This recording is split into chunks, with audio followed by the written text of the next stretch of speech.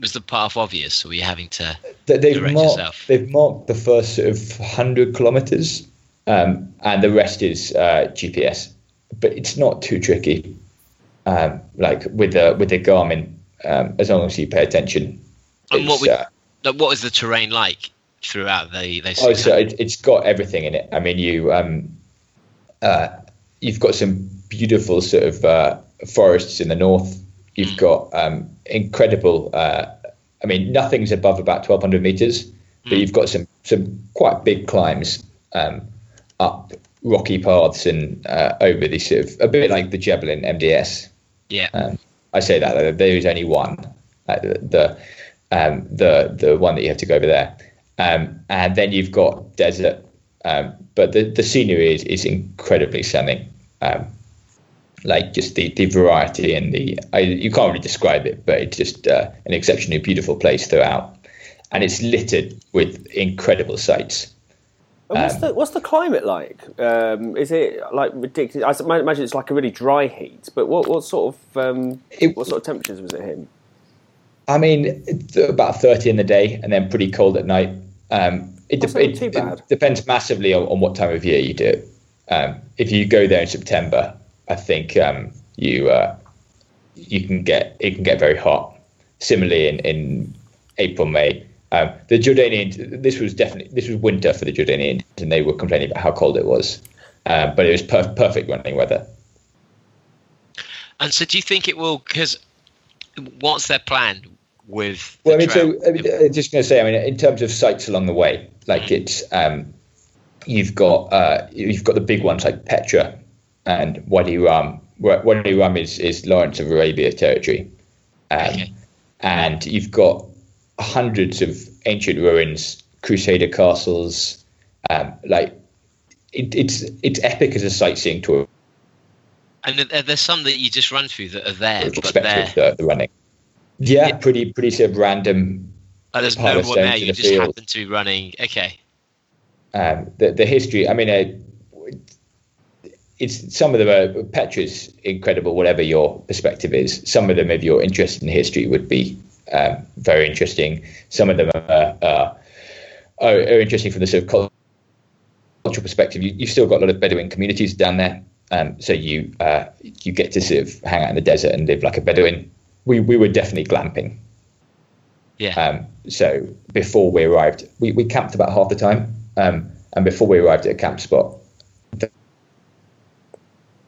we've got there, built a fire, put carpets, procured like an enormous meal from the local community, made tea, and so it was real luxury, to be honest. Yeah, that sounds incredible. They didn't do an MDS and get you up at 5 a.m, though, did they? No, not at all. No, like, nice. I mean, it did make me think. Obviously, I thought about MDS a bit when I was there. It did make me think how unnecessarily unpleasant MDS is. Well, the fact you just sleep on that one bit of mat, yeah, the fact you sleep on that one bit of mat, the fact that last stupid night you're still eating the same shit food and in the same discomfort, in spite of the fact you finished the race. Yeah, it was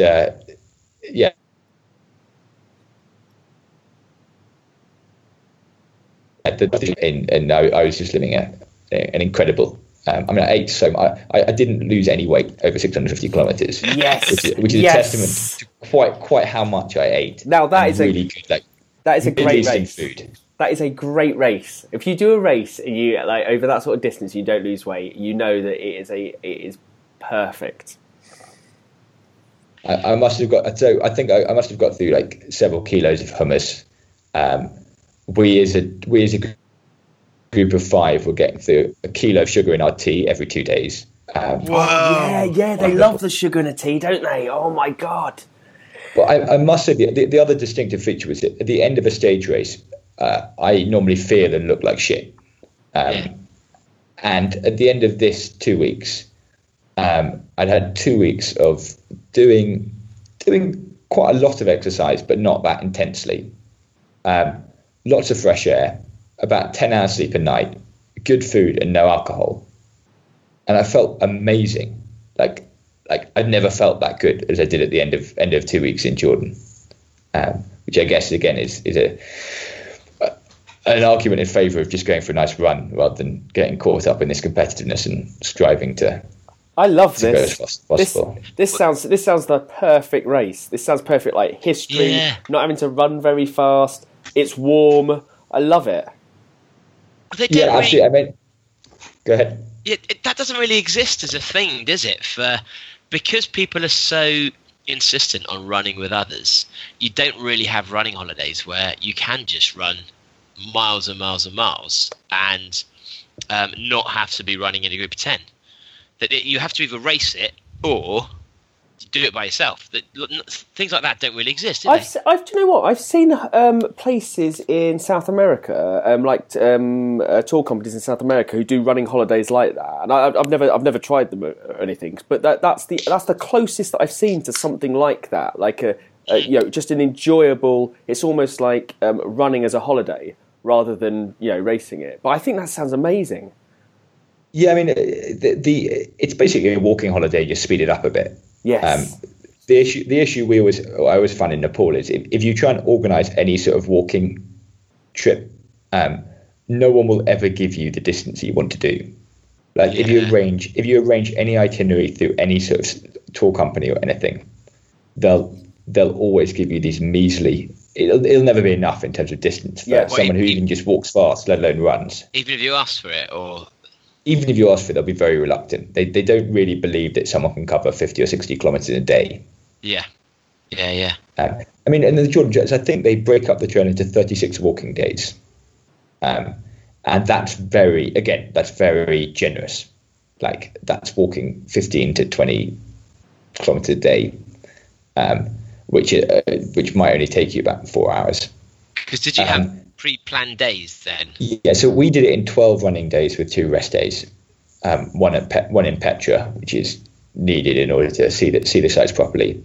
And I mean, I think if someone tried to run it in a sort of fastest known time type way, they could probably do it in 7 or 8 days. Again, that'd be pretty miserable. But certainly doing it any time between 10 and 20 days. 20 days you could do it at a brisk walk. 10 days you'd be pushing quite a lot on running. But anywhere in between could be comfortable and enjoyable. I think what they're planning to do, which I think will be interesting to see if it works, is they want to do it as a 12-day stage race. But one where you don't need to do all of it. So it's built as sort of 12 individual stages. So you can turn up and just do one, or you could. I mean, I guess people living in Jordan, some Jordanians might do 1 or 2, and then a few people will choose to do all 12, and there'll be a bit of competition for who can get the best time over the 12 days. But then for others, it'll be more like advertised that you come to Jordan for 6 weeks and do 4 days running. If there are particular sections that appeal to you because you're interested in Crusader castles or you're interested in Lawrence of Arabia or whatever it happens to be, you pick different sections. I love this. I am interested in Crusader castles. I am interested in excellent. I am interested in Mediterranean cuisine. What do they market this as now? What's it called? What's the actual race called? They haven't released that. That's for next year. So that I think they're still putting together the details. You've sold me on it. You've sold me on it. Where do I give you my money? This is perfect. I love this. I'll keep you posted, but yeah, certainly highly recommended on the full sort of package of culture, history. I mean, it's a perfect combination of traveling and running. And so you finish by the sea. Yeah, you finish. You dive into the Red Sea at the end. Amazing. That's pretty cool. That's what you want, isn't it? Yeah. Again, and that's down where that's where Egypt, Saudi Arabia, Israel, and Jordan all meet.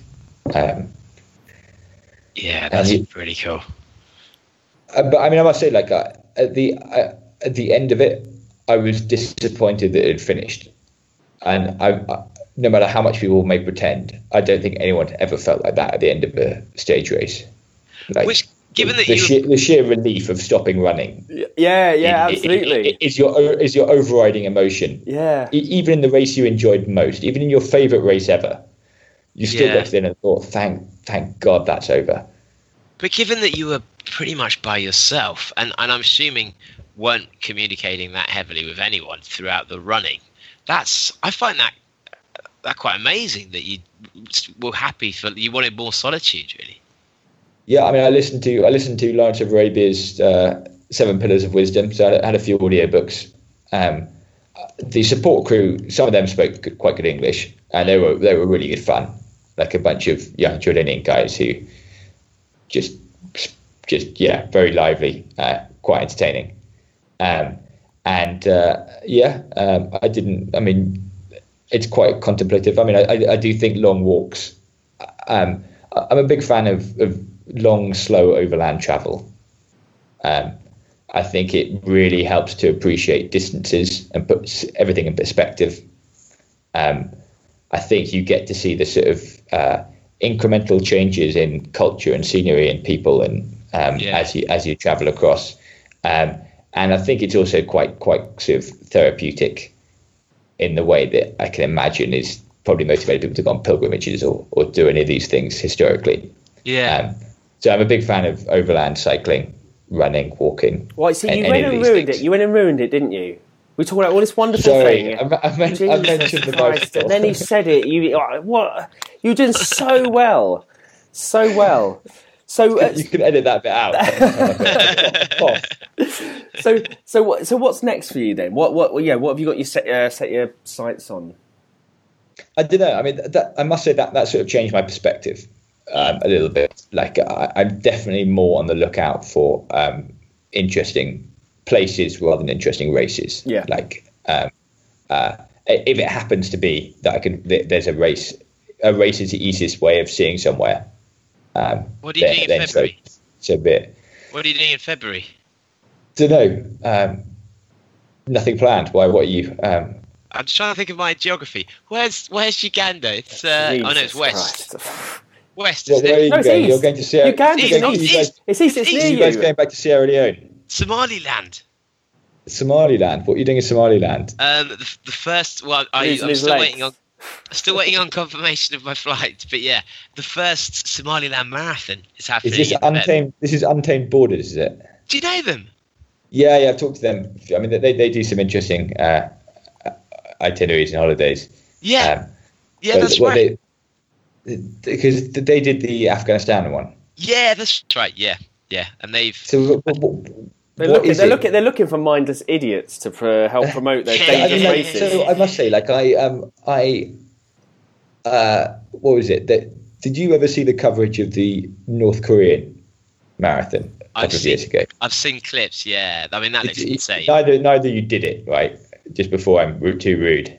Well, the thing I'd never want to give money to North Korea, but also given every 3 seconds something in my head is enough for me to be put up for life in North Korea. So it's too big a risk. There was a temptation. There was a temptation doing it next year, but at the moment, no way. I mean, I just as you sort of alluded to, I have slight ethical issues with funding with disaster tourism or sort of terrorism tourism or dictatorship tourism or whatever you call it in North Korea. Yeah. But also it just seemed it was so transparent that for a lot of people who did that race, the novelty and the sort of exclusivity of having done a race in North Korea seemed to override everything else. It would be, but if it didn't have the ethical issues, it would be pretty amazing. I mean, in fact, I was. Jesus. It would be. Say that he was a good guy, but he was. Yeah, but then there wouldn't be it wouldn't be as interesting to go to, would it? No, but say it was someone like Bhutan, where everyone in the country. I mean, that's kind of a dictatorship, but it's a dictatorship where the national standings are measured by happiness, and something like that. If it could be in a positive way, would be stadium because.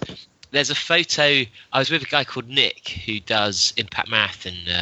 Yeah. So I was running with him last week, and he there's a photo he had where he's running in the finish of that stadium, and it's a full stadium of people screaming for him running. And I don't know what time he'd have run, but maybe sub 4, maybe not. It's not like he's winning the thing. Do you think it takes away from the feeling if you know they're going to if you know that they know that they're going to get shot if they stop cheering? If they're petrified, if they're screaming for their lives. I think we all know that. Even if I know that's true, by the time that happens to me, I'm going to think it's for me. They've heard of the podcast. They've come to cheer me in, my people. Hey, yes, fine. I deserve this. Finally. But I mean, that's the thing. I think that would be an incredible experience. But yeah, obviously, massive issues with the moral side of things. Well, also, I mean, I think there are question marks over how much you really learn about North Korea from visiting North Korea. I think that if you went and hung out with the exiles in South Korea, you'd probably learn far more about what really goes on. Whereas in fact, but the fact, if you think you've got these minders, within 1 hour with one of those minders, I would find so fascinating just to be able to ask them more and more questions that would be weird, and then slightly personal, and then slightly bizarre, and just you would definitely get locked up or kicked out within like a day. What's hashtag Me Too in Korean?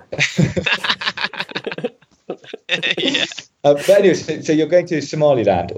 Yeah, if you fancy it. Well, not 100% yet, but I'm just waiting on flight confirmation from Ethiopian Airlines. And they don't seem to do any work, the marketing. I shouldn't say that.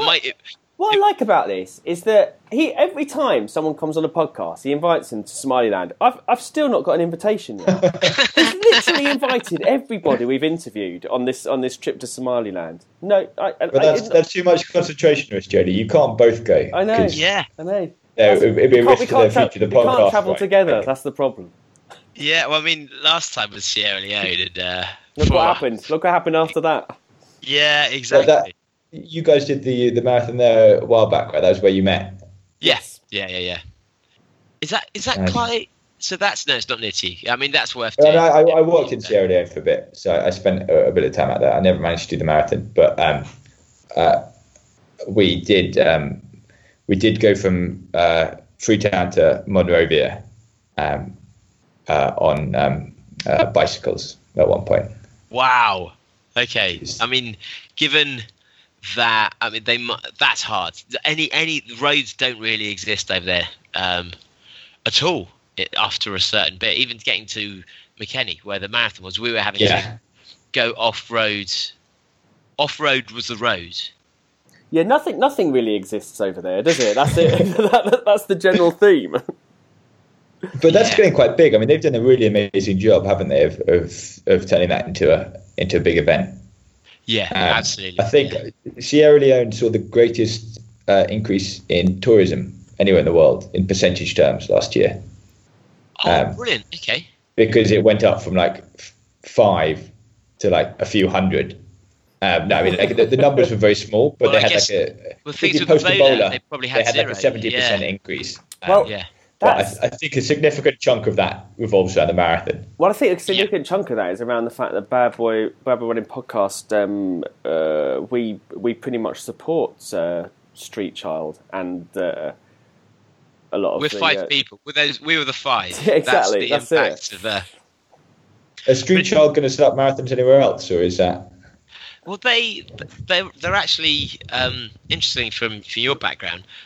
They have been partnering with Impact Marathon Series in Nepal, so they're not organising that one, but they are taking a lot of their supporters out there. But they're not organising it. No, so that might be quite good then. The best of both worlds. They get the money for the charity without necessarily the awful logistics, but. I think they only really want to do events in countries where they're actually hosting for money. Yeah. And so they do a lot of work in Liberia now. So I think there's talk of doing something there. I think they're also... Liberia. I mean, I worked in Liberia for a while. Liberia is like absolute shithole. I mean, none of the redeeming charm of Sierra Leone. I think it's also isn't it still? Is it Charles, whatever his name is? It's still a dictatorship. Well, I mean, the sort of running joke in Liberia is if Charles Taylor stood, he would definitely get elected. Fortunately, he can't stand because he's in prison in Durham. But his wife is on the ticket with George Weah. George Weah? George Weah?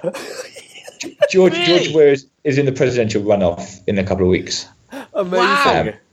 So it's George Weah and Charles Taylor's ex-wife, I think. I might be wrong, but I'm pretty sure that's right. Are they now together? Which is one hell of a ticket. Like you could have made a scoring joke there, couldn't you, or something? Yeah, that is true. But we're a sophisticated podcast. No, that's without any doubt. But they're I think they're now going to Nigeria, so it wouldn't surprise me if they started to potentially have a Nigeria marathon. Again, Nigeria, I'm not sure there are going to be that many great places. I spent 2 years living there, and we did one race in southern Nigeria, which was a 13-kilometer uphill race, and the Nigerian government. Well, I mean, it was like a 1,000-meter climb. Right? Okay, so it was 30 only uphill. Mostly up, about 1,000 meters over 13 kilometers. So anyway, the Nigerian government did what the Nigerian government do with it. They wanted to promote tourism, so they put $250,000 of prize money up. Jesus! I think for the few years it happened, it must have been the most lucrative race in the world. $250,000. Wow! And it still had the organisational standards of like a village 5K of Edinburgh. Edinburgh Marathon. Was it won by somebody just ran for the last kilometre then? No, I mean they basically, as soon as they put the money up, they got a team of about 20 East African former Olympians coming over to do it. So they were all the guys who were in the Olympics like 5-10 years ago and are no longer winning road marathons around the world, but will definitely travel across Africa for $250,000. Yeah, absolutely. But then there's another one down there. Have you guys come across the Mount Cameroon Race of Hope? No. That's one you might want to look in if you're in for sort of quirky and slightly outlandish races. It's up Mount Cameroon, which is the biggest mountain in West Africa. I never managed to do that, but it's meant to be really good fun. And how many? I mean, how high is it? How many people do it? Oh, it's 4,500 meters, 5,000 meters, maybe. It's a serious mountain. Yeah. And again, I think certainly for locals, there's quite a big purse, so they take it very seriously. My God, 4,500 meters in one go. Well, so, I mean, that's how high the mountain is. Okay. You might not have the full amount of climb, but it's pretty savage. It's up and down, and I think the weather can be quite bad, and the organisation is not going to help you at all. That was one I sort of missed out on when I was over in West Africa. And is the plan now that are you planning on holidaying local, I guess? Yeah, I think so. Like I've taken a few trips. I think I do need to knuckle down. There's going to be a lot of work to be done next year with my new job, but I'll definitely try and do as many races as I can in East Africa and maybe Somaliland.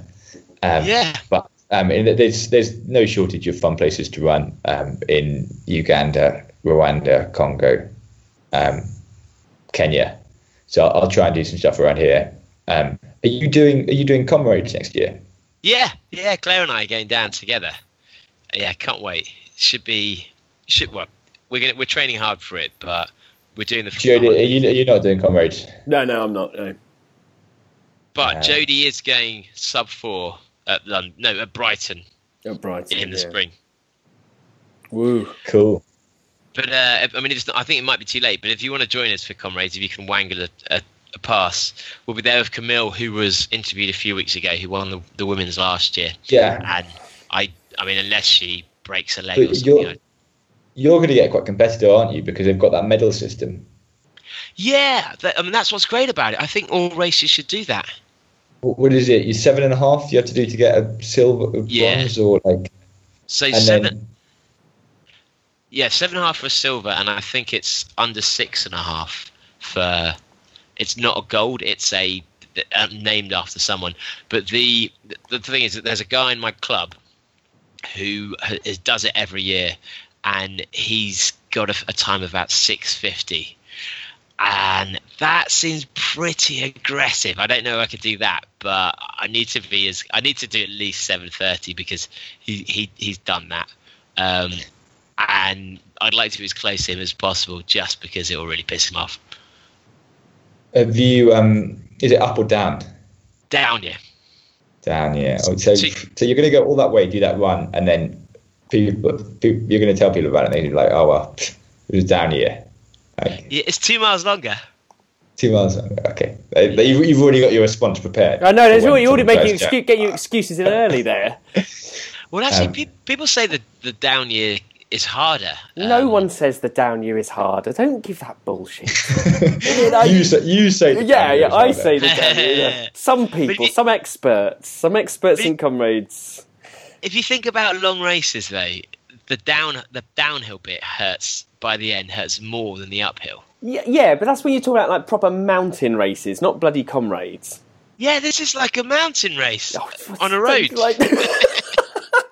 4,000 meters. Have you read Ghost Runner? Actually, it's sat in front of me at the moment. We need to talk about that on the podcast, but I'm not far enough into it. I'm about the first third. But is it good? Yeah, actually, I was just going to recommend it because he spent some time in South Africa. Yeah, it sounds like an amazing book. It's a good read if you're going down there for that. Yeah.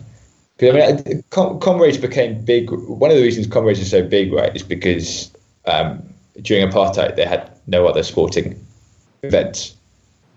Is that right? Is the only race blacks were allowed to do? No, I mean not just for that, but because I see what you mean. They weren't taking banned from everything, weren't they? Yeah. They didn't have international rugby matches or cricket matches or the Olympics or any of this stuff. So comrades sort of had a much bigger status than it would have done. It wasn't overshadowed by any of them. Whereas like the Great North Run is never quite going to compete with all the other sporting events that we have. Yeah. And actually, it's almost a curse if you're South African, because my friend Gavin, who I think he's planning on doing it next year, he has run he's run a 2:52 marathon, and he's 55, which is incredible. But if you speak to a South African, they couldn't. They're like, "What? You've run a?" It's like telling someone you've run. They're like, "Yeah, my aunt did that last week." They wouldn't even know. It's nuts. It's like saying you've run a 14k to someone over here. Like, you've run a 14k. Well, what's your comrades' time? That's all they care about. But not just comrades, but like in just the general environment of sporting achievement is insane. Yeah. Like, and that almost puts me off going. Doing an Ironman is just not even commented on. Yeah, and that's how it should be. As it should be. Absolutely. So when I get my comrades tattoo, just to show to the Ironman. But so you've got no races lined up. Essentially, you've got nothing actually. There's a chance I might go back to China for the celebrity. It's like the homecoming. Absolutely. They've got 100. I think I'm not going to do any more single stage races that are too long, because I think I'll just get the same entry. But they've got what's meant to be an incredibly beautiful 100-miler on the border with Burma. Oh wow! Mount Gaoligong. Yeah, it is. Yeah, and that's also a UTMB race. So that's one where they've partnered with UTMB, and it's. I've heard great things about it. So let me know about that one. I'd be dead keen. Myanmar is incredible. Yeah. So if it's around there, just the food alone is worth going for. So and of course, you it's always a good chance you'll podium. Exactly. Yeah. One awful verb. And have you had over these two races? I think it's a question I always wanted to ask. Have you picked up any like wacky or weird trinkets during Jordan or in the race in China? Trinkets, or just like local. Have you been given any local gifts? Any local awards that just so different to anything you get over here? Not really. I was given some slab of perspex to say that I was the first person to run the Jordan Trail, and in China I was given a cloak in China. That is cool. What are you, Doctor Strange? Cool. Wow. I mean, it's a pretty wacky dressing gown is what it's being used for at the moment. But, so it is wearable. Is it something you could ever wear out? Well, it depends who you are. It's something you could probably wear out. Yeah, exactly. I don't think there are many things that David wouldn't wear out. People are just happy when I'm clothed. That's the main thing. So you got a winner's finisher's cloak. Yeah. Why is there? Did you wear that in China? No, I think that would have been. I didn't quite have the courage to walk around. Why do they make more finishers' cloaks? That would just be wonderful. It's almost like a dry robe, but more luxurious and like you expect a sort of a velvety regal thing, wouldn't you? Yeah, a winner's cloak. Absolutely. But I like the idea of when you turn around and they put it over your shoulders and Didn't they do that when with what's the name of the cycling drugs cheat? British guy. Didn't he have Bradley Wiggins? Yeah, didn't he have something like that when he won the Olympics? Didn't they put a cloak around him and he sat on a throne or something? I'm sure he did. Probably did for an advert for someone or other. But anyway, well, thank you so much for coming on, Alfie. If people want to get in touch, if they want to follow you to see your future endeavours, things like that, what's the best way of them getting in touch? About once a month, I post on Instagram. That's better than ours. Better than our Instagram. At Jog on Alfie, and then I've started using Strava as of Jordan. I managed to I consolidated the entire 650 kilometer route into one Strava.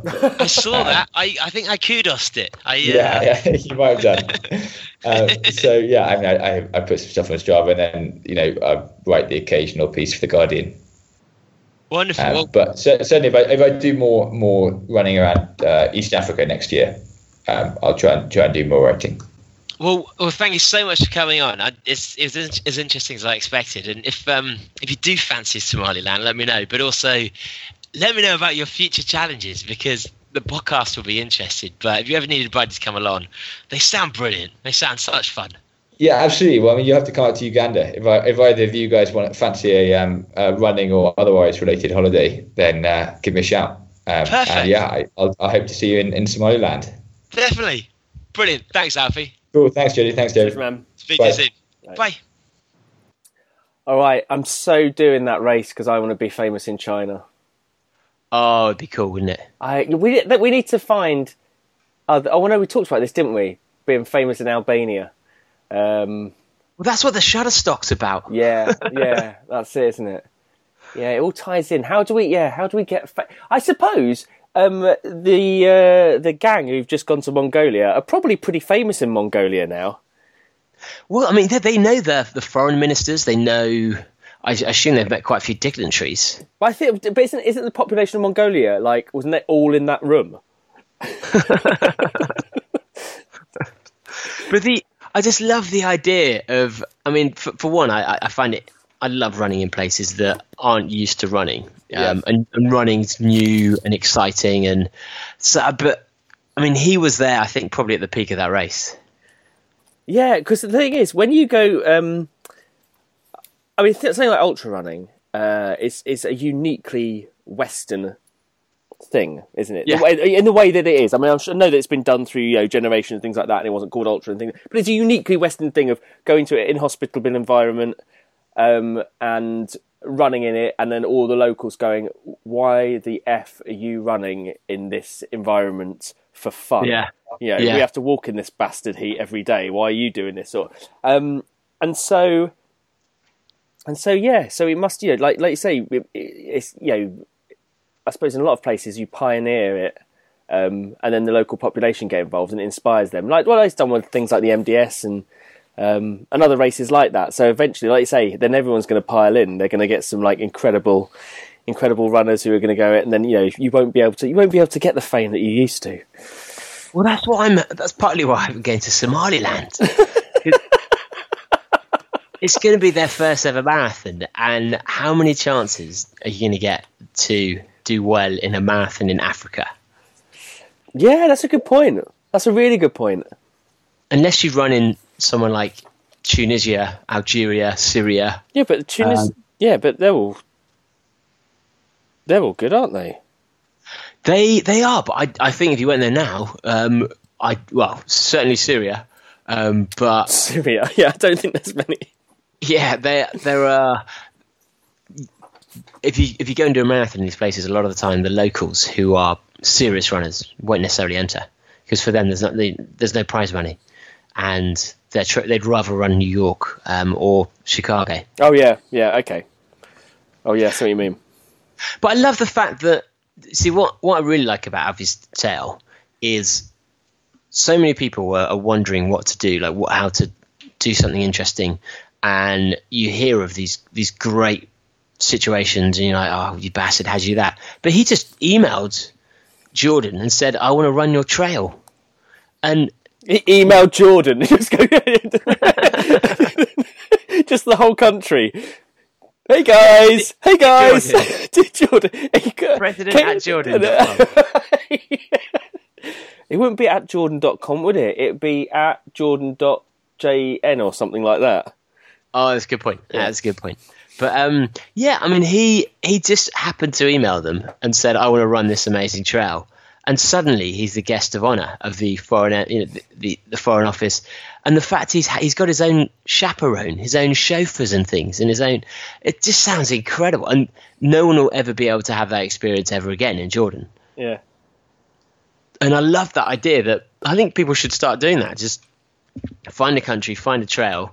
Find some mountains, whatever it is you think looks interesting, and then similar to how I'm doing at Somaliland, where I've written to Ethiopian Airlines and they've given me free flights because I'm going to write for them. That's just based on pure blagging. Same with Alfie. Yeah, and I love that. So I think people should start. I mean, I don't know which countries are left that you think could be good for trails, but certainly next year, my plan is to do something similar. Yeah, it's a good idea. And it makes it so much more interesting, and especially as I thought it was great the way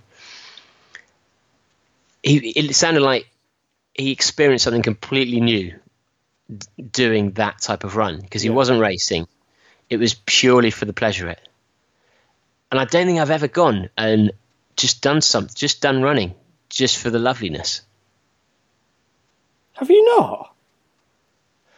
It's always, I mean, I enjoy runs often, but I've never been, hey, how about we just go and do short runs and things like that, yes, but I've never been out and said, hey, I'm just going to run the Pennines Way, or I'm just going to do the Spine, or whatever distance it may be. But to go out and run 20, 30 miles a day, multiple days, it's only happened in races.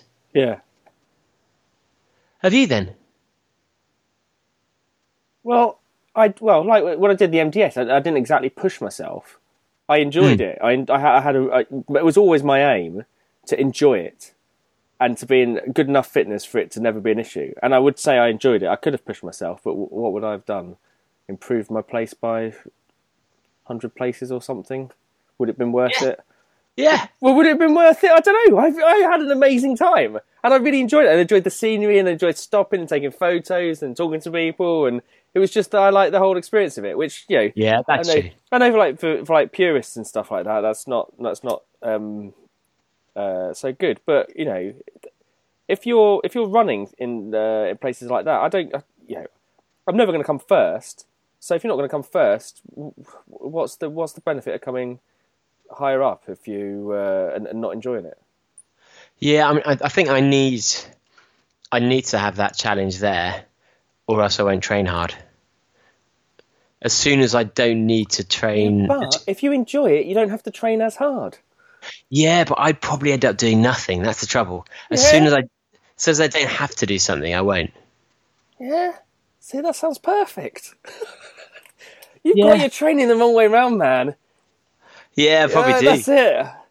Probably why I'm just collapsing after 10 miles. Exactly, I know. Just ease your way. Say, I'm enjoying it. I'm doing it all for the enjoyment because I love running and I love, make excuses to talk to people on trail and stuff like that. Go, I'm standing here having a conversation. This is what it's all about, man. This is all about. And the people are going, just leave me alone. I'm trying to race. And you're just like, no, really, I'm really knackered. Please talk to me so I can walk. Yeah, exactly. The excuse. Oh, what's that? You're stopping. Let me help you. Yeah, no, that's it. You get to that situation where you're on one of those ultras and you're just like, please say that you need to walk now. Please say that you need to walk now so I can have an excuse to walk. Oh, I'll walk with you. Oh, if you're slowing down, I'll walk with you. Yeah, that's fine. And Claire often races with a friend of hers, and she said when they did Late Sunday together that she'd always be stopping her friend. She's getting a camera out for this. Oh, she wanted to put a layer back on. Oh, she wanted to put a layer off. And it was just so many times it was clearly just she wanted to stop but didn't want to have to admit that she wanted a little break. Oh, it's that horrible situation where you are desperate. I remember last time I did the Downslink Ultra. It'd been a while since I'd done an ultra and everything, and it's quite flat, so you have no real excuse not to run. And it got to that point where I'm like, all right, I just want to stop. And you get to these points where you're crossing roads, and you know how when you're in a rush, you never get the lights, you never get all the green, the green man and thing like that. It's like every single time we came to the road, it was perfect. There's no excuse for stopping, and you're like, fuck you, lights, fuck you. Yeah. But there's an article that I thought it was really interesting, and it's almost not New Year anymore. So I thought we'd discuss it now. Oh, okay. Before it's too late. Right, I'm going to send it across to you on Skype so you can see it as well. But basically, Runners World have done their top articles of the year. Oh. Yeah. And I don't think it's necessarily based on what they think is the best one. I think it's just based on numbers, the ones that are actually the most popular. Oh, okay. Well, does that not mean it's the best? Data doesn't lie.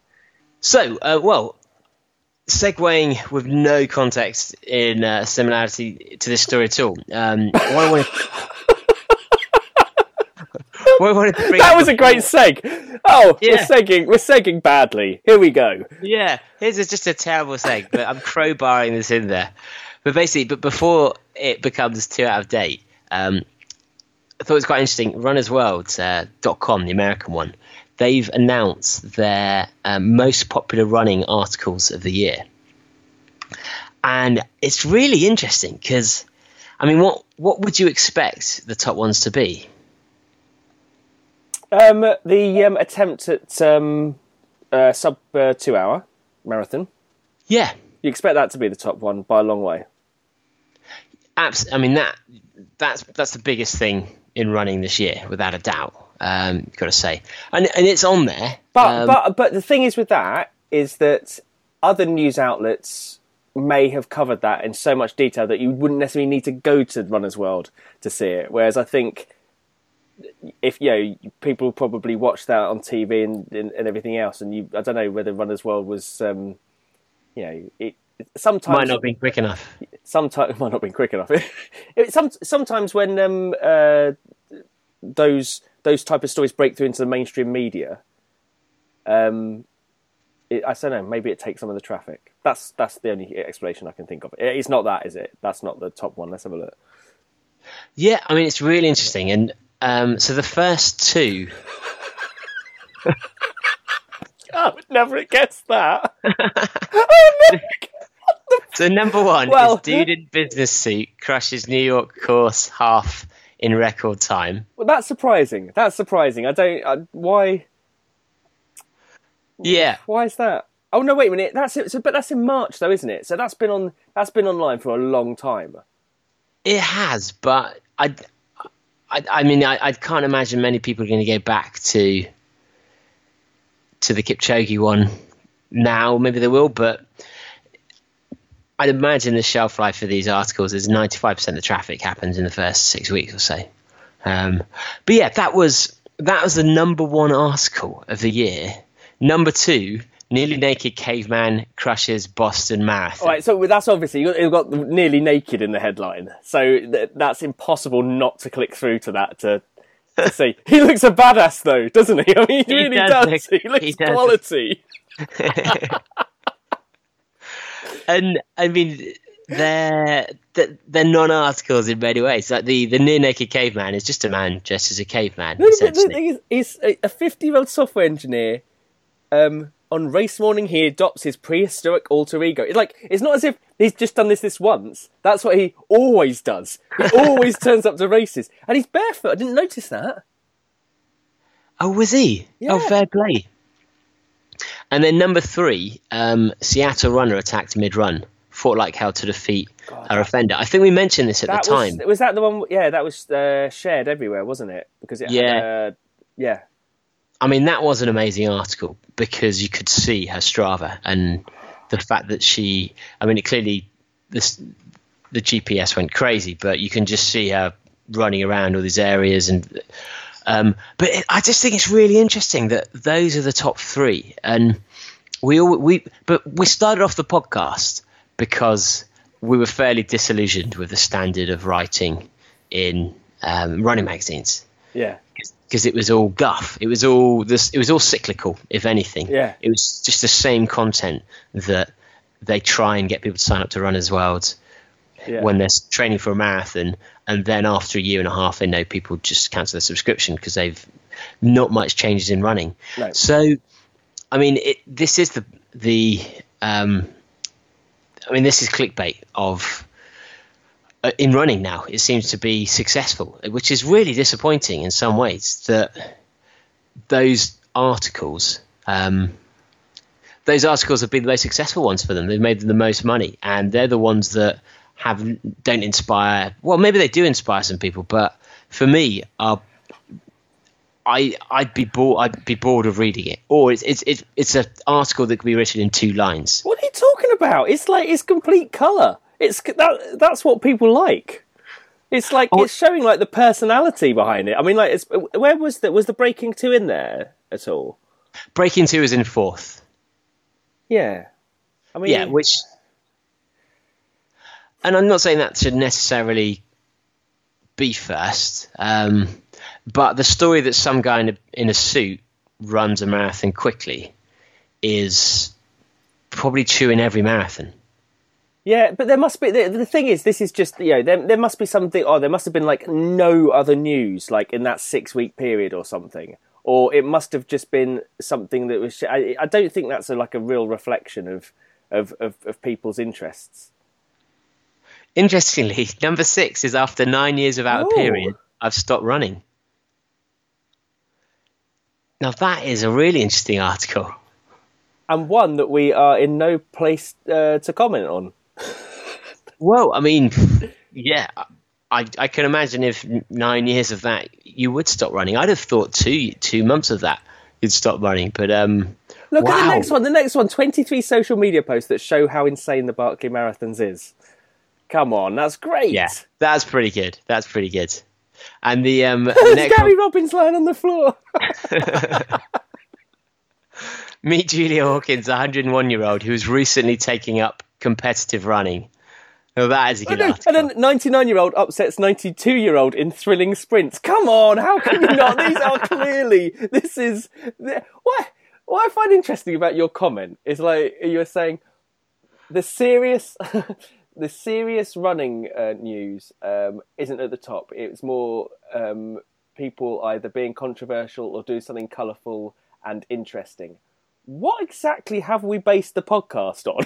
No, it's not. It's the fact that the first 2, those to me are non-stories whatsoever. Oh, no, okay. Yeah, because it's essentially someone runs in fancy dress.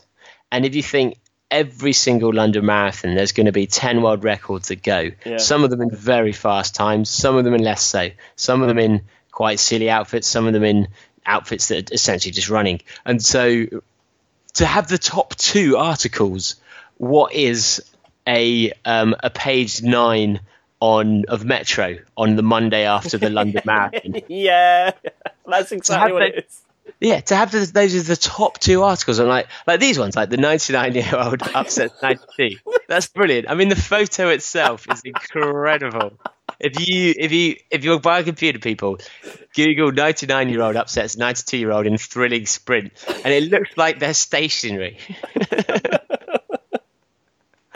I mean, that is amazing. So, but I just thought it was really interesting, actually, that the articles I thought would be of interest aren't, and actually, yeah. But there's lots of different things that can affect it, because most of that stuff's going to be shared through social media, and you just never know what happens between for like the Facebook algorithm from one week to another. So the fact that that's top, I'm not sure that really proves anything. I can see why the nearly naked caveman one is there, because it's got the word nearly naked. It's impossible, because visually that's funny, but like you said, the suit guy is just a guy in a suit.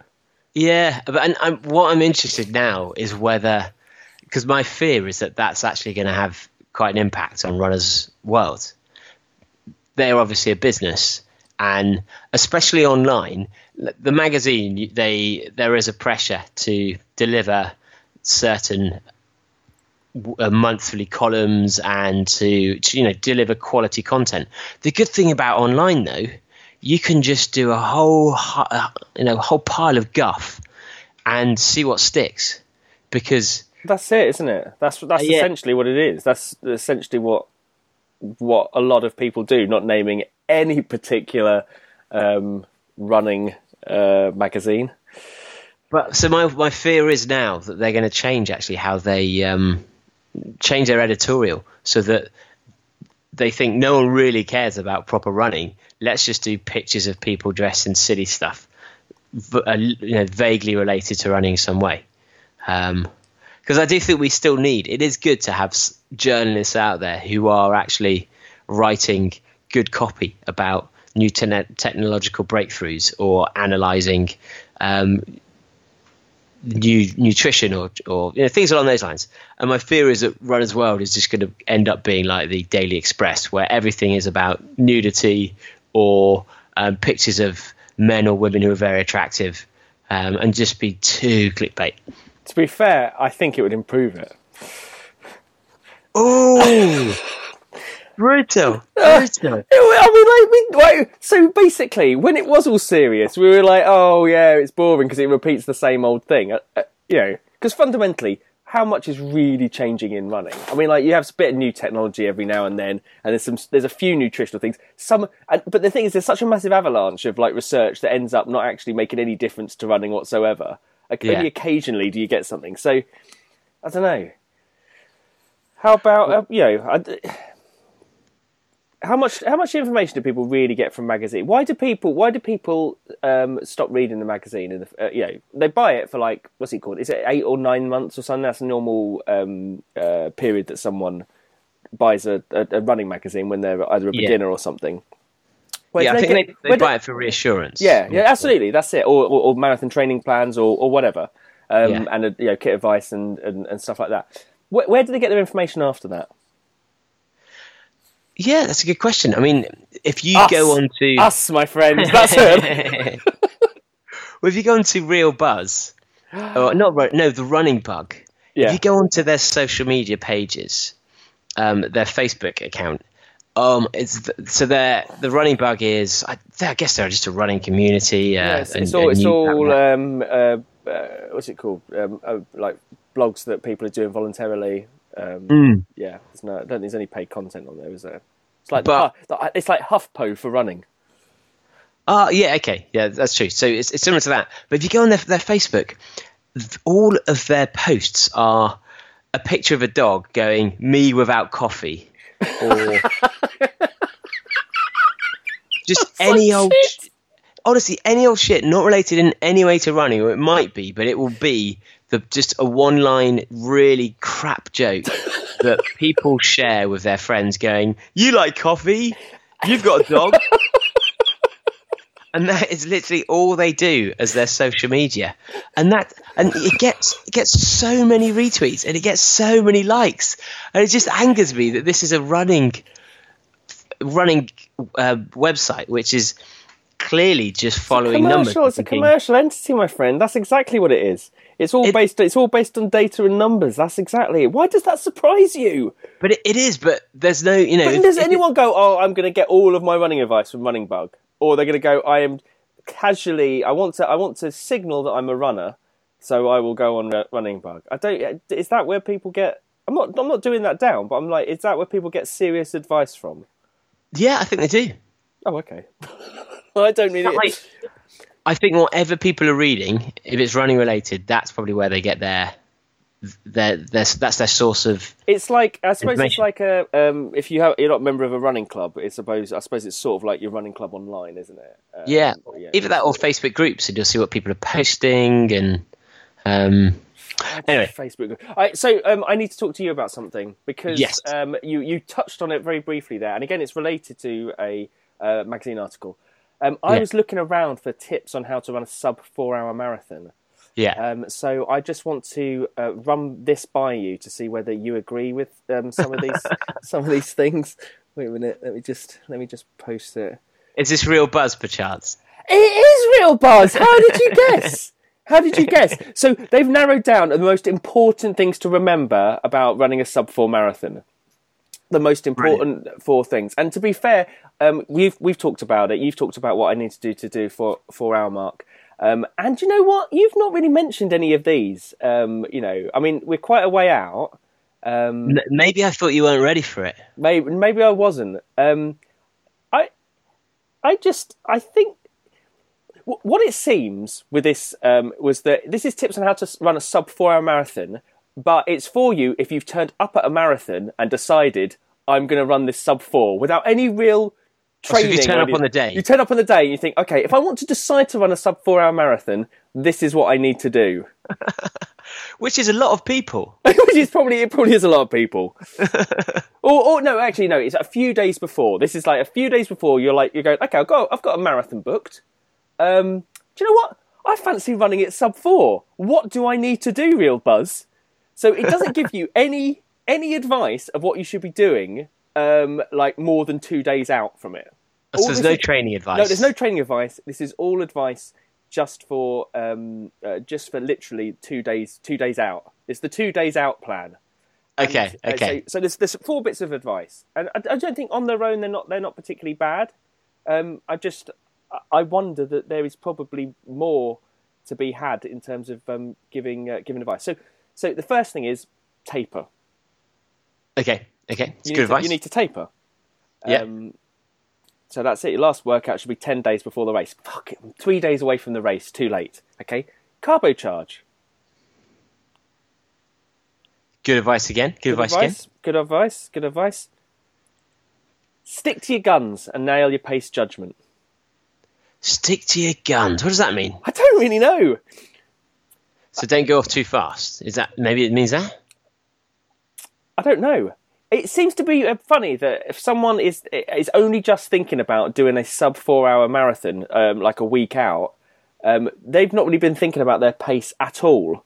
At any point up until the point that marathon's run. So I don't really know. It seems to be like you haven't thought about this at all in the 16 weeks getting to this point, but now stick to your guns.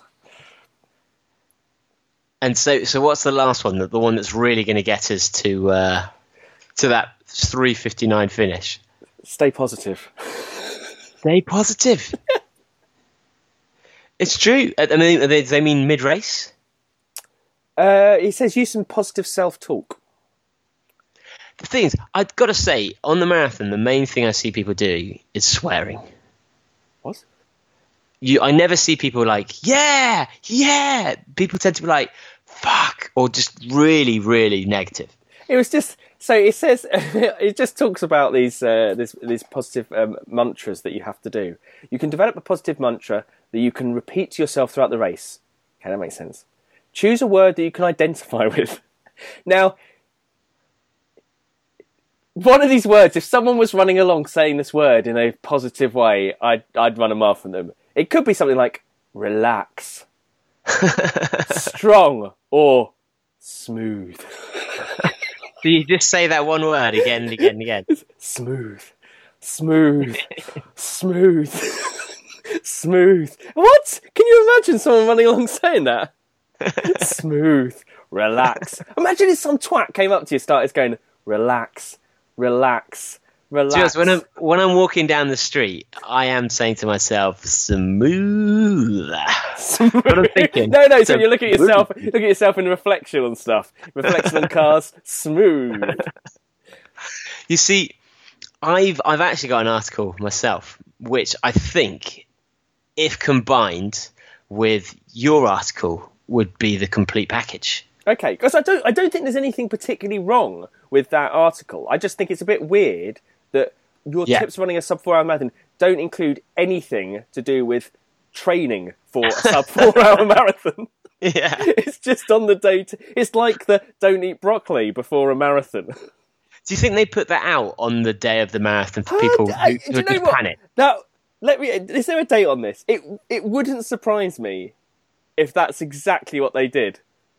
Like, people, like, the night before... It's like, after the Brexit vote, people... the day after Brexit, people said, they found typing in, what is the EU? And stuff, like, or what is Brexit?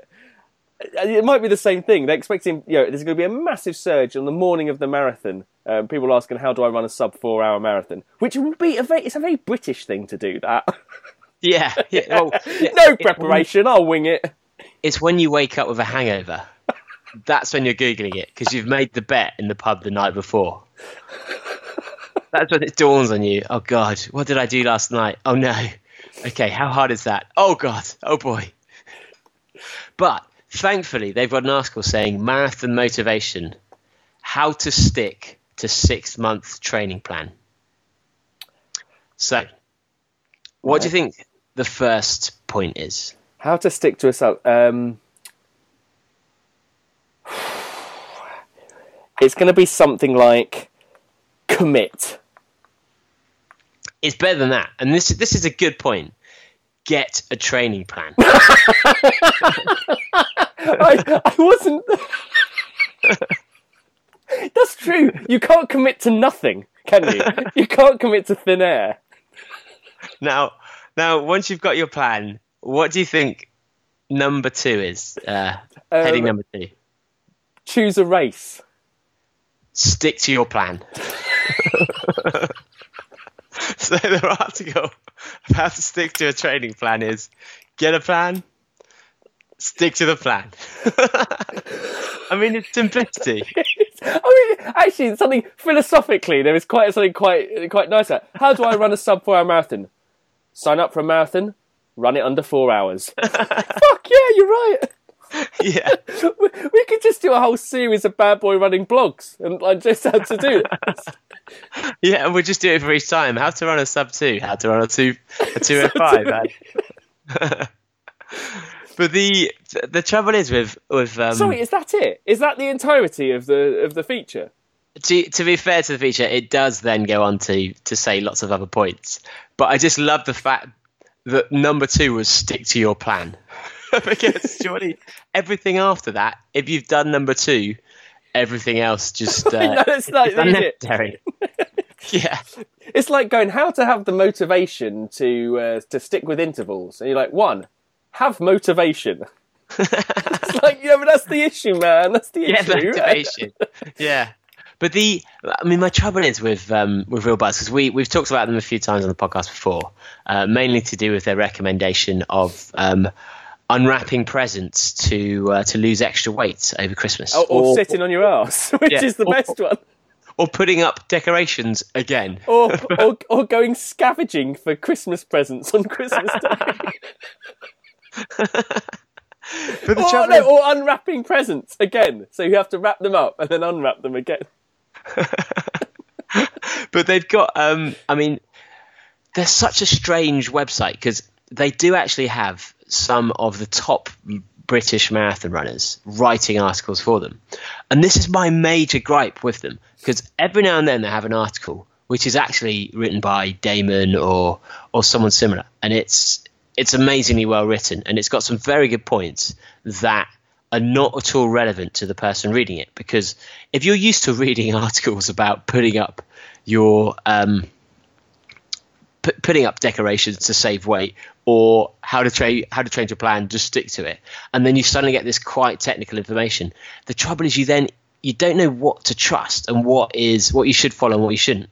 So one example of this is 5 tips for you to run your first off-road.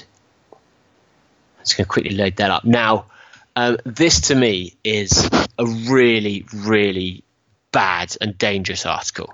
So what would you, if you were to give your 5 tips to someone who was running off-road, what would you say are the main things? 5 tips for running off-road. Well, make sure you're wearing the right shoes.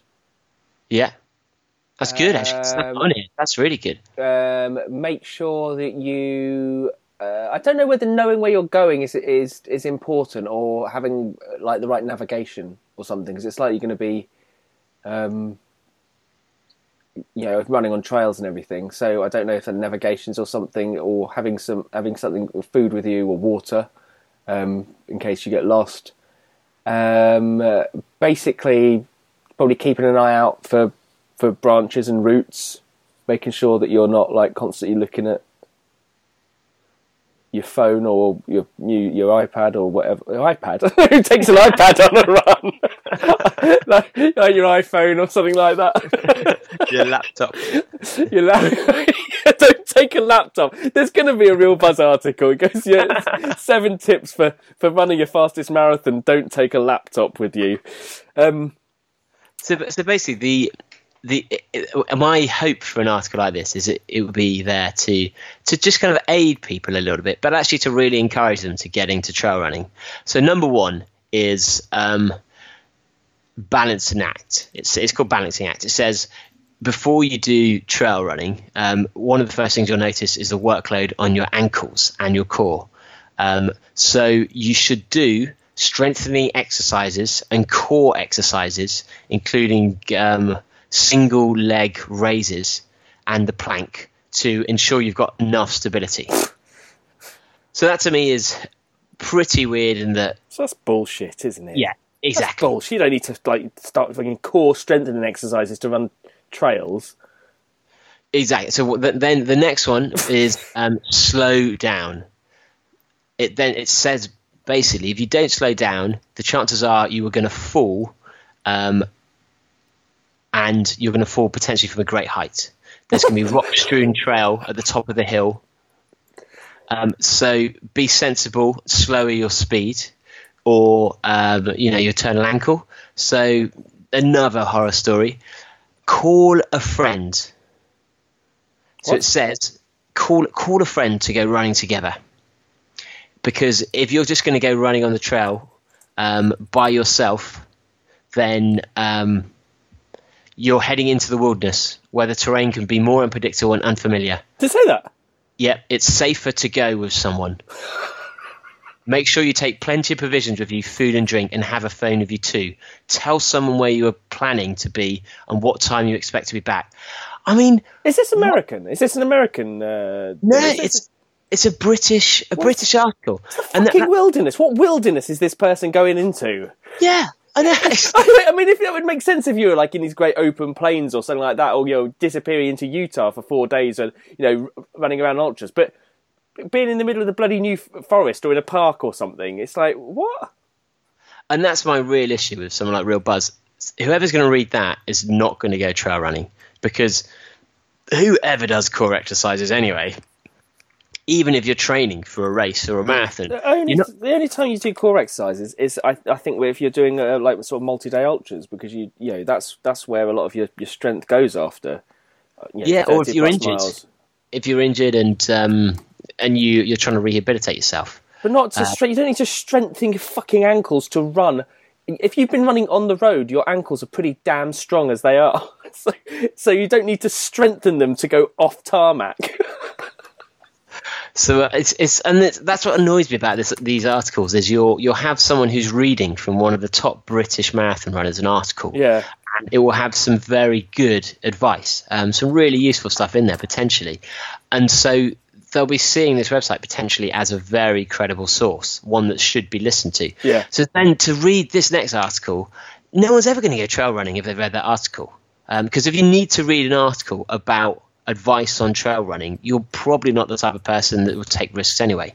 But last article for them: 5 surprising secrets to running success. Go on. Now, there's some good ones on here. Focus on arrival. That's good. Excellent, That's good. excellent. Have a sports massage. That's good. It's good, good. So that's number 2. Go easy on the long run. Yeah. Yeah, that's a nice one. And now, the final point. Buy a slow cooker. That's it. That's why I don't enjoy running, because I don't have a slow cooker. What the fuck? Kipchoge, he almost breaks sub 2 because of his slow cooker. What? It's just so weird. Their article. I just don't understand who writes them or how they. Go on, explain. I want to hear how the slow cooker makes a difference to your running. So it says, in order to recover properly from a run, it's recommended that you eat a decent meal containing carbs and some protein within 2 hours of completing your session. Many people find this difficult because the post-run routine of cooling down, stretching, and shower takes up much of this window. In order to ensure that you have something nutritious post-run, a slow cooker comes into its own. It allows you to prepare a balanced meal well in advance of your run, and then it is easy for you as soon as you have come home and showered. Yeah, so it's basically because you're incapable of preparing any type of food within 2 hours of finishing a run. That's why you get a slow cooker. What? I mean, honestly, does someone... I mean, they clearly don't have an editorial process where an editor or something looks at that and goes, those are 4 really good points, but why the fuck are you talking about a slow cooker? I'd love it. I'd love it if one of their dads is a slow cooker salesman. It's like sometimes you meet people who they just really want to talk about something, and no matter what we're talking about, it always comes back to it. Yeah. Did I tell you this guy? Must have told you this story about this guy who, no matter what we were talking about, he kept talking about red snapper. The fish? Yeah, the fish. And Okay. then I kept going, I don't eat fish. I don't like fish. So I don't think it goes, but you've got to try this red snapper. This red snapper was absolutely amazing. And no matter whatever, any conversation he had with anyone in that room that I was in, ended up him talking about fucking red snapper. You could literally talk about anything. Like, that's a nice laptop. Yeah. Great picture of red snapper on it. But you meet those people. So this must be this guy. He's like one of these people that absolutely lives by his slow cooker. He's known as the slow cooker guy at the running club. You go, is he fucking going on about his slow cooker again? But you're right. No, but you're right about what you're saying. That it by mixing in really poor advice with advice from experts, you give a general impression that all the advice is professional. And that's the problem I have with all of those sites where they rely on non-experts and they rely on people who aren't getting editorially checked. To just give out advice because and people will rely on it, and that's the real dangerous thing about those things. And the other thing about Real Buzz and to some extent Running Bug is that they don't have like a consistent tone of voice. It's like listening to about 9 or 10 different people. I know they're all supposed to be their own like opinions and stuff like that, but it's I find it really difficult to read those type of things because the style in which they write, sometimes it'll be really chatty, sometimes there'll be things that are like really like formalistic and quite technical. It's just difficult to read. Yeah, and I think as well the thing in particularly in, I'd say, ultra running, people are far more of the view, well, it's different for everyone.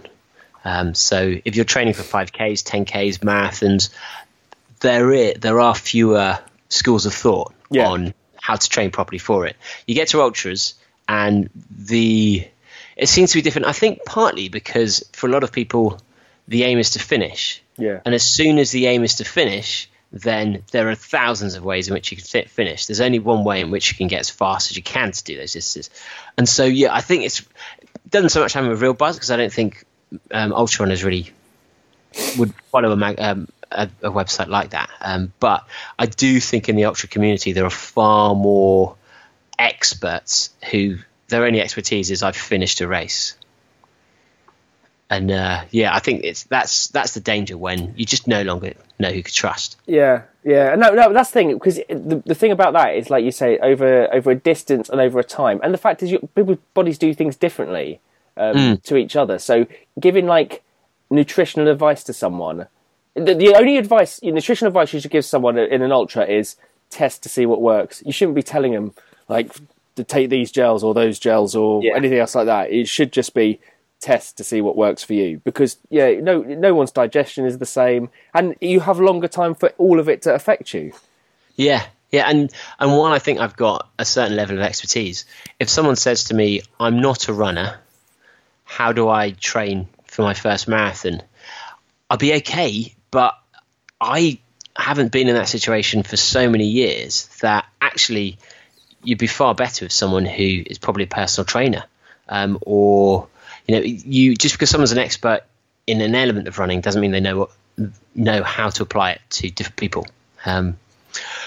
But last new topic that I thought I've got to discuss this week before it becomes old news. Did you hear about what happened in Hawaii?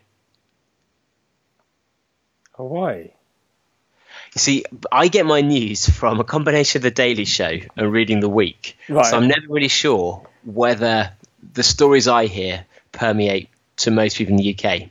So last week, Hawaii sent out a text and email to everyone who'd signed up to their alert system saying that a ballistic missile was just about to hit. Oh, yes.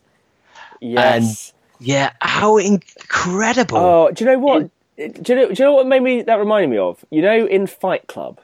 Yeah. Where Tyler Durden goes in the story. What? Everyone starts jacking off. No. Is that something else? No, that is something. That is something else. What the hell did you watch where everyone starts jacking off? Mate, it's got to be a Quentin Tarantino movie where he's telling the story of a plane that is suddenly going to crash, and so suddenly everyone starts jacking off, and people admit all these things, and then they survive. Everyone just puts it away and pretends that nothing's ever happened. But anyway, sorry, what were you saying, Jenny? It's not as interesting as that. That's amazing. No, but I like it. So yeah, in Fight Club, there's that scene where Tyler Durden looks like he's going to go and rob a store. And he pulls that guy out the store, and he looks at his license, driver's license and stuff, and he's holding him to gunpoint, and the guy thinks he's going to kill him. And then he starts having a conversation with him about what he really wanted to be, and whether he wanted to, and he actually said he wanted to be a doctor, and why didn't he be a doctor? And he said he couldn't finish, and why was he working at this store and everything?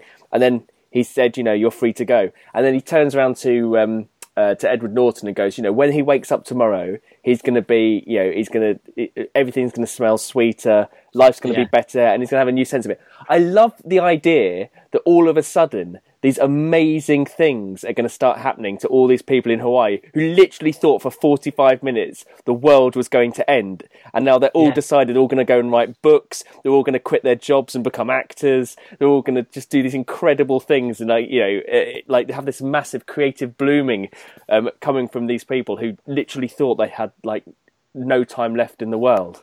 Well, that's the thing. The news article was obviously just reporting on what happened then. But as you say, I want to know in a year's time, because even now there'll be repercussions. There was one dad who apparently had to choose which of his children he went to spend time with as the last moments of their lives, because they were in different places. Oh no! Now imagine that. Imagine you're the child that knows that your dad went to your brother. But also, there will be people on the island who will have told someone they loved them, who would have gone to their mistress rather than their wife, who would have just thought, sod it, what does it matter? Mum and Dad, I'm gay. Or whatever it may be, or just thought, right, I've always hated this guy. It's time for me to tell my boss, screw you. I mean, the repercussions of those 40 minutes could take years to unravel. Oh, it's one. I just understand why it took them 45 minutes to realise it happened. I mean, that's a lot. That's incredible. Do you know the reason why it took so long? Why? Because they didn't know the password to social media. You are kidding. Yeah, because they did a follow-up interview. Well, a follow-up piece on the Daily Show, and the mayor or whoever was involved in the mayor's office, it was all sent out through these social media channels, and they didn't know how to log in because it was all pre-set up that if someone pressed something or triggered it, it would automatically go down these social media channels. So when they then had to try and send something new, because that wasn't created in the system, they'd had to log into their Twitter, to their Facebook, and then either delete it or update it, and they couldn't remember any of their passwords. But didn't everyone get a text message? Didn't they like, oh, that's just... Yeah. I mean, wow. I mean, if you could sue... I mean, like, at least the system works. That's good to know, isn't it? Oh, my God. Oh, that is so brilliant. I'm assuming we don't have any listeners in Hawaii, but please, if you're in the States, if you've heard any more stories of individual responses to this, and like either brilliant things or horror shows, just fascinating to know how people have reacted. I mean, what would you do? 45 minutes left.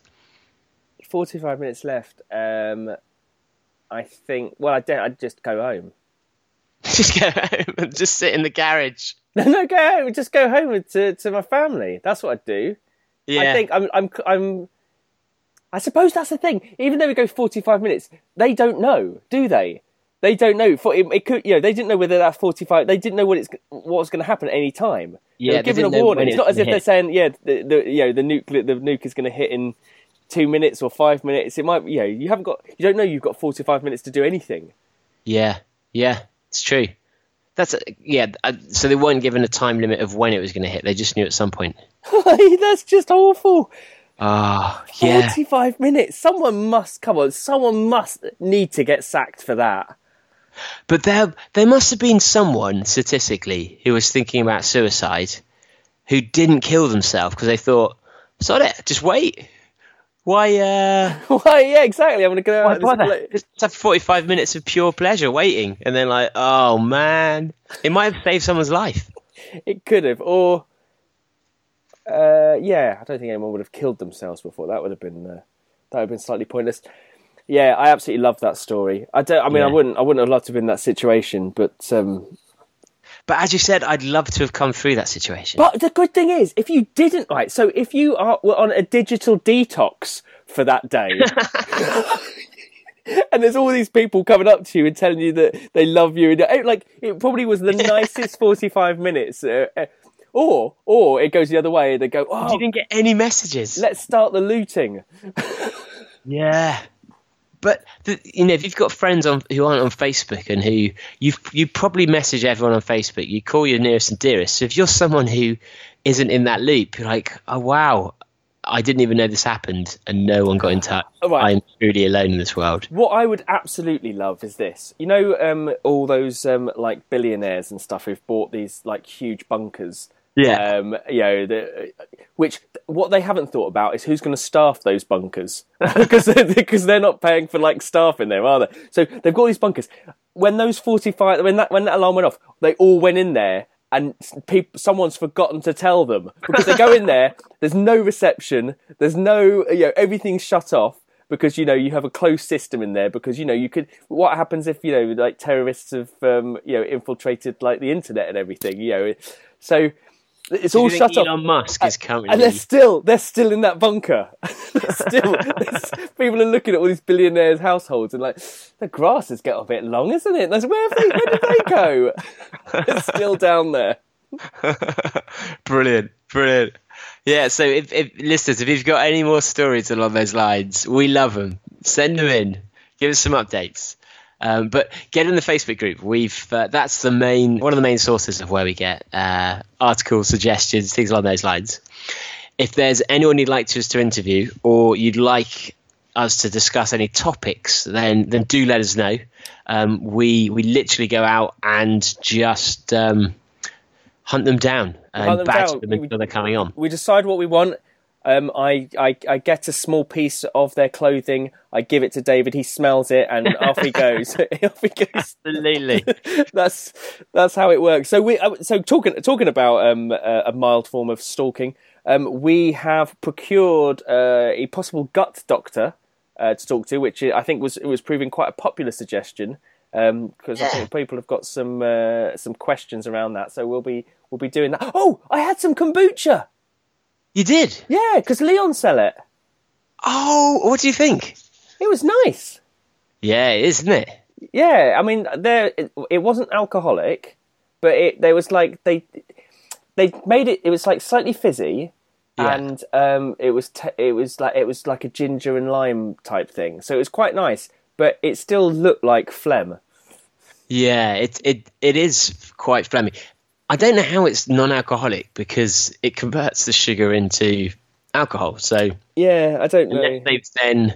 Because surely you can't remove alcohol without doing it by boiling. At which point the bacteria would potentially die. What's the boiling point of alcohol? 67 degrees. I don't Something know. like that. What the fuck am I know that?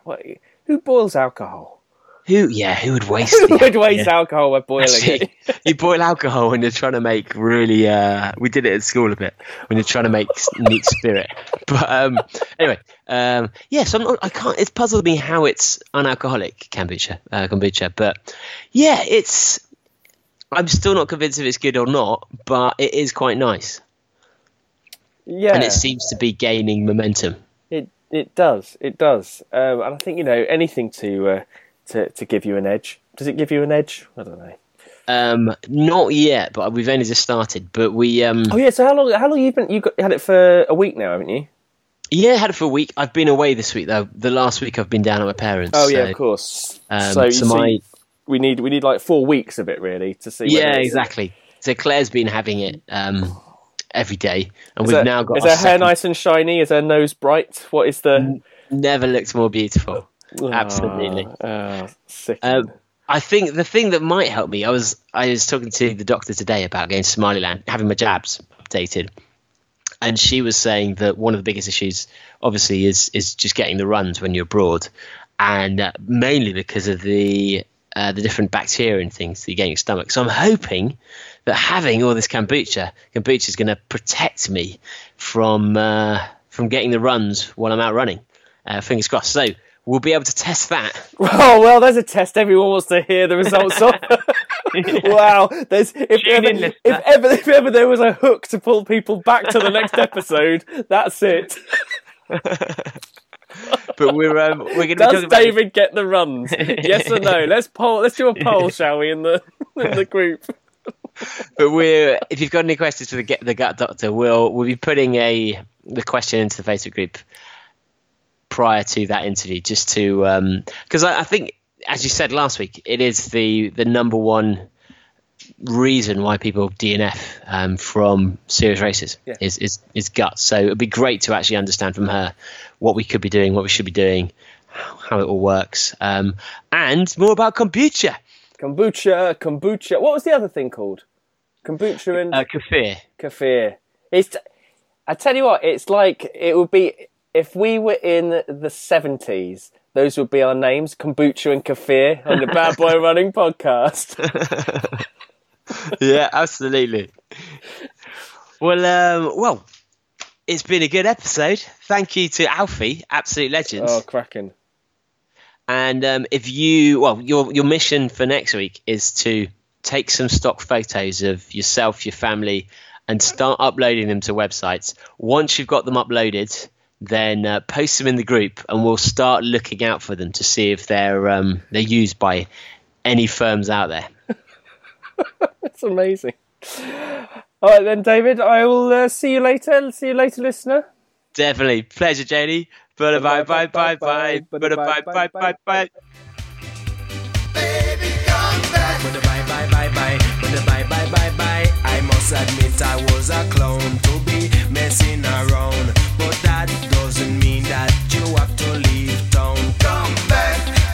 and give me